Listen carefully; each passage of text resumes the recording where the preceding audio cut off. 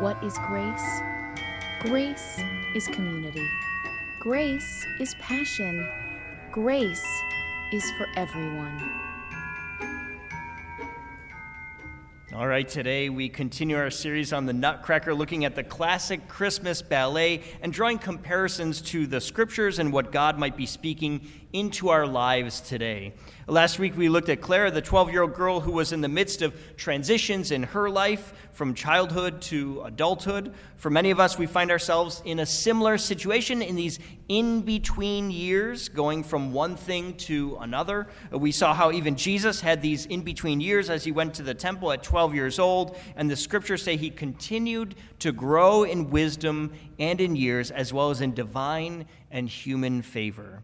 Jesus grew, Jesus matured and was able to navigate the development from childhood to adulthood, and we can do something similar. We can get through these tough situations we find ourselves in because Jesus is by our side, whether we realize it or not. And now we turn our attention to another character in the ballet, Clara's godfather, Drosselmeyer. He's a bit of a mystery, but absolutely necessary to the plot of the story. Before we go too deep into his background, let's hear our scripture for today. I believe Kelly is going to read for us. It comes from the prophet Isaiah. Hezekiah is the king of Israel, and he has just done an incredibly foolish thing. He doesn't even know how foolish it is yet, but the next thing we read is this prophecy that will be repeated in the New Testament with John the Baptist saying, "Prepare the way of the Lord." Let's prepare our hearts now to hear this passage from Isaiah chapter 40, verses 1 through 5. Hear now the word of the Lord. Comfort, O comfort my people, says your God. Speak tenderly to Jerusalem and cry to her that she has served her term, that her penalty is paid, that she has received from the Lord's hand double for all her sins. A voice cries out, in the wilderness, prepare the way of the Lord. Make straight in the desert a highway for our God. Every valley shall be lifted up, and every mountain and hill be made low. The uneven ground shall become level, and the rough places a plain. Then the glory of the Lord shall be revealed, and all people shall see it together, for the mouth of the Lord has spoken. And from the Gospel of Matthew, chapter 24, verses 4 through 8, Jesus answered them, "Beware that no one leads you astray, for many will come in my name, saying, 'I am the Messiah,' and they will lead many astray. And you will hear of wars and rumors of wars. See that you are not alarmed, for this must take place. But the end is not yet, for nation will rise against nation and kingdom against kingdom, and there will be famines and earthquakes in various places. All this is but the beginning of the birth pangs." This is the word of the Lord for the people of God. Thanks be to God. Let's pray as we begin. Lord, make us an inclusive community passionately following Jesus Christ. Reveal your truth to us today, Lord, as we seek your meaning and purpose for our lives. May the words of my mouth and the meditations of our hearts be acceptable in thy sight, O Lord, our rock and our Redeemer. Amen. In the Nutcracker, all is well until a dark and mysterious figure enters the scene. He has a hood over his head and wears an eye patch. The children, anxiously waiting for Christmas and all the gifts that come with it, are understandably frightened by his presence. But soon this figure removes his disguise, and the children are delighted to find that it is none other than Drosselmeyer, the uncle and godfather of Clara. He gives the children toys and displays near magical abilities as he somehow makes them come to life. In some versions of the ballet, he puts on a puppet show, controlling each character and delighting the children with a tale of toy soldiers and mice battling until finally the soldiers win the day. It's then that the real drama of the story begins. Clara has received from her godfather a nutcracker that immediately makes her brother Fritz jealous. He takes it from her and breaks it. That sounds like just about every Christmas I've had with my two boys. We always buy them two of everything, but inevitably one family member or one friend throws a monkey wrench into things and buys two different gifts for my two children, always leading to a fight. Am I alone in this? Am I alone in that? No, I see heads shaking. No, I'm not alone. Good. With a broken nutcracker, Clara goes back to her godfather looking for help, and she gets it. Drosselmeyer is able to fix the nutcracker and slips it under her bed. So the stage is set for an epic battle. Just as had happened in the puppet show, Drosselmeyer uses his magic. The Christmas tree grows, and the Mouse King comes to do harm. But the Nutcracker comes to Clara's aid. He defends her, and the Mouse King is defeated. That's when Clara notices that the Nutcracker was harmed in battle. Clara begs her godfather to save the Nutcracker, and again he does. He transforms him into a handsome prince, which leads Clara to the Sugar Plum Fairy, and all is well. Fantastical, wondrous, magical. Some might call it absurd, but does it mean anything? Does this story matter, or is it just a performance amounting to nothing? In the thread of Drosselmeyer's story, we can see something interesting. Drosselmeyer is not just an uncle or a godfather. He is a God figure. He is mysterious. He can bring his creations to life. He is the one Clara turns to when she is in danger, and he saves his beloved with a glorious transformation. There are a portion of folks, though, that don't really like Drosselmeyer. They describe him as a creep, frightening children. If you read the story, you might even call his actions gaslighting, as he publicly denounces Clara as dreaming that these toys come to life at night, only to tell her privately that he does indeed believe her.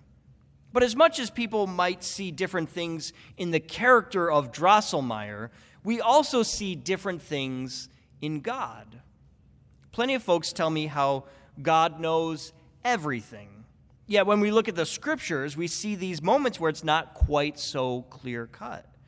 In Genesis, there's a story of Abraham where an angel tells him to take his only son and sacrifice him to God on a mountain. As Abraham raises his knife to follow through on the command of God, God stops him, saying, "For now I know that you fear God, since you have not withheld your son, your only son, from me."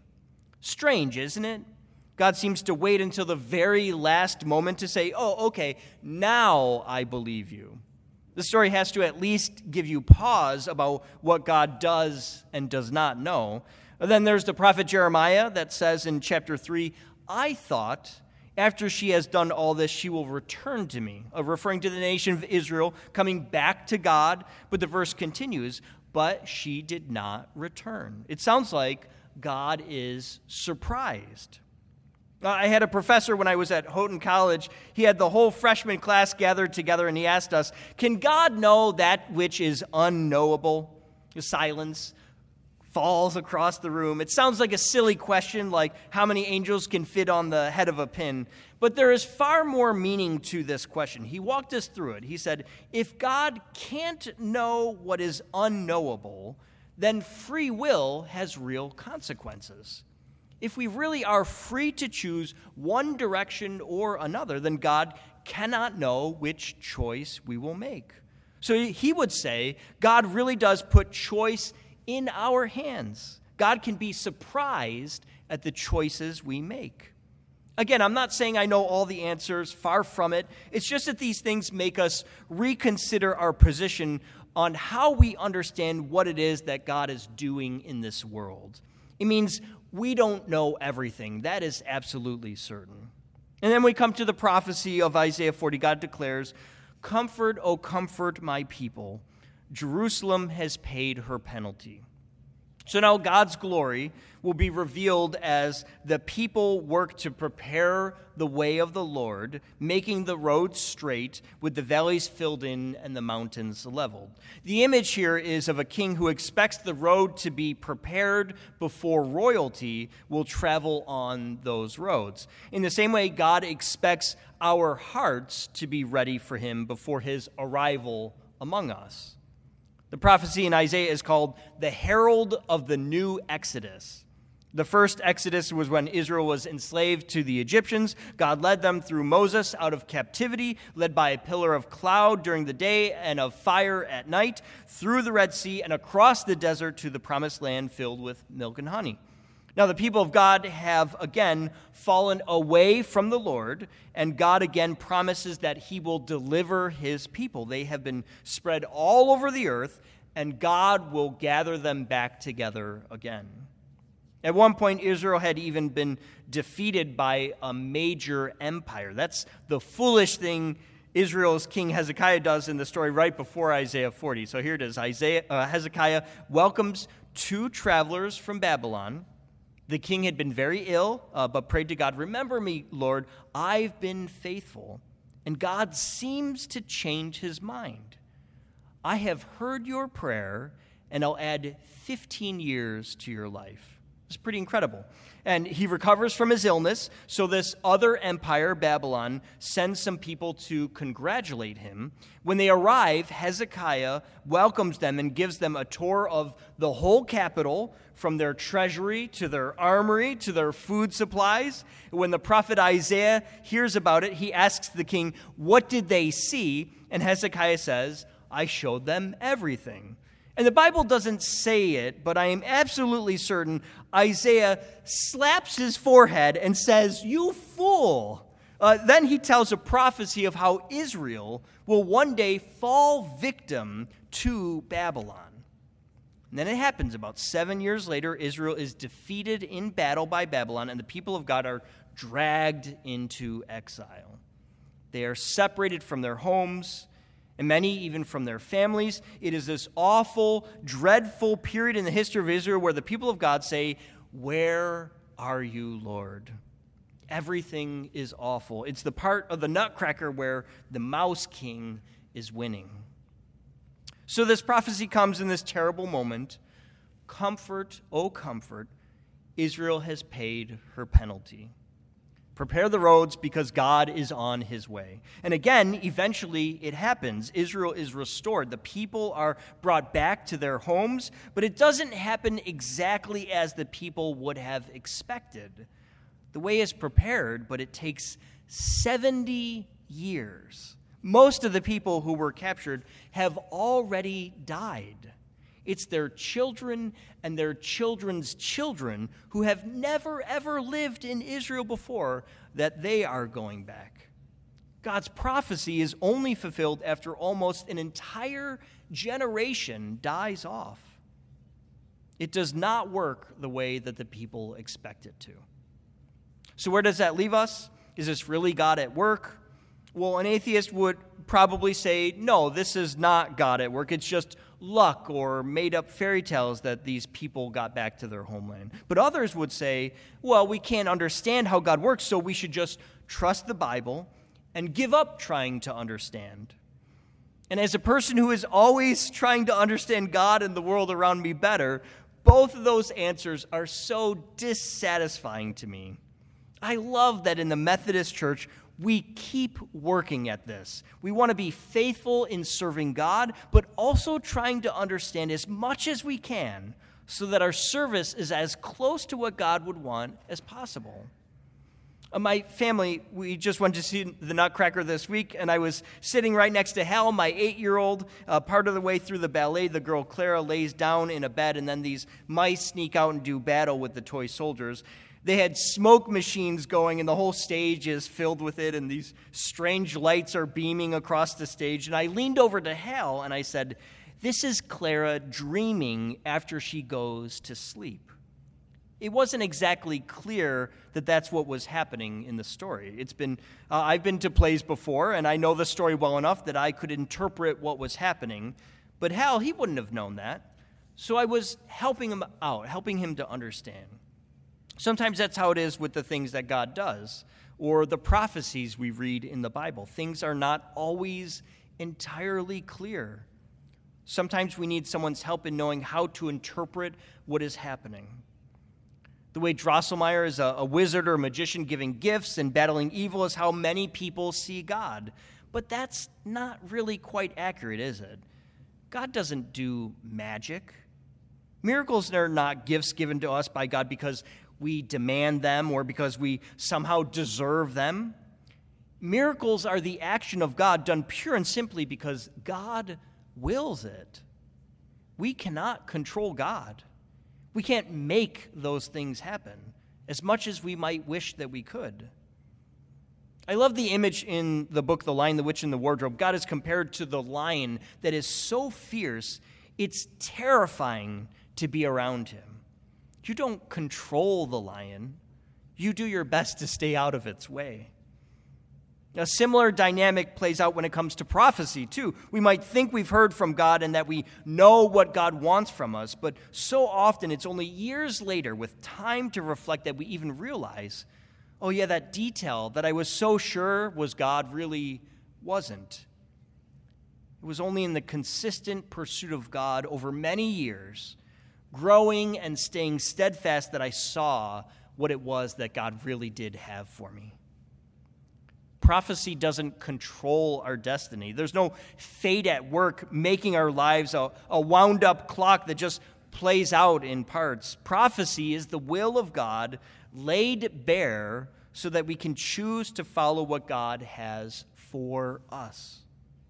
We are working to make the road straight, as in Isaiah 40. But do you know that making the road straight so the glory of God can come is always, always an option to us?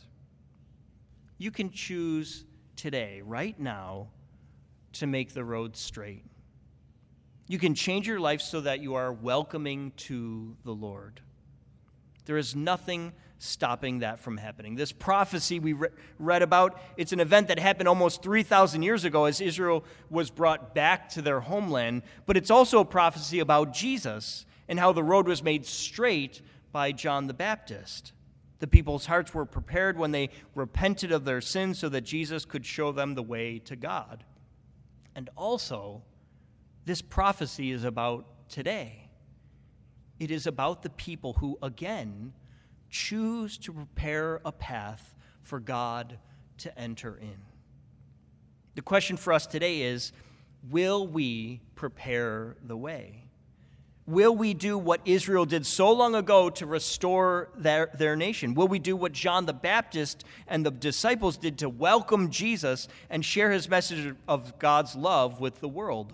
Will we say yes to God, even if it doesn't square with what we expect God to do?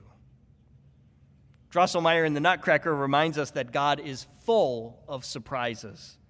The greatest surprise, of course, is Jesus Christ, but whatever God might have up his sleeve, our work is to welcome it in, to say yes to God so that the way is prepared. We need each other to do that well. We need the church to encourage us when God's will seems unclear. Let's end here. In Boston, there are 6 towers at the Holocaust Memorial. 5 tell of the awful tragedies happening in concentration camps, but the 6th has a story of a woman, Gerda Klein. As awful as things were for her, she survived and chose to tell stories of hope and love and friendship that happened while she was imprisoned. One is of a childhood friend who was in the camp with her when she found a single raspberry in a gutter. Instead of eating it, she wrapped it up in a leaf and placed it in her pocket. She spent the day working, and at the end of it, she went and found Gerda and gave her this gift of a raspberry. Could you imagine that? Having virtually nothing, and then when you find one single good thing, you give it to your friend. How tempted she must have been all day to eat it herself, and yet she chose to give it away, to do good even when she was surrounded by the most awful of circumstances. When I think about who God is, that's the kind of story I think about. When I think about prophecy, that's the kind of action I think it's meant to inspire. God is love. God is selfless in giving Jesus through death on a cross to save us. So even though it's hard to know much about God, we can still welcome him in. He's as shrouded in mystery as Drosselmeyer, but what we know for certain is that God loves us, and when we prepare a way to welcome in his love, God's glory is sure to follow. Amen? Amen. For everything happening at Grace, check out our website at gumc.org.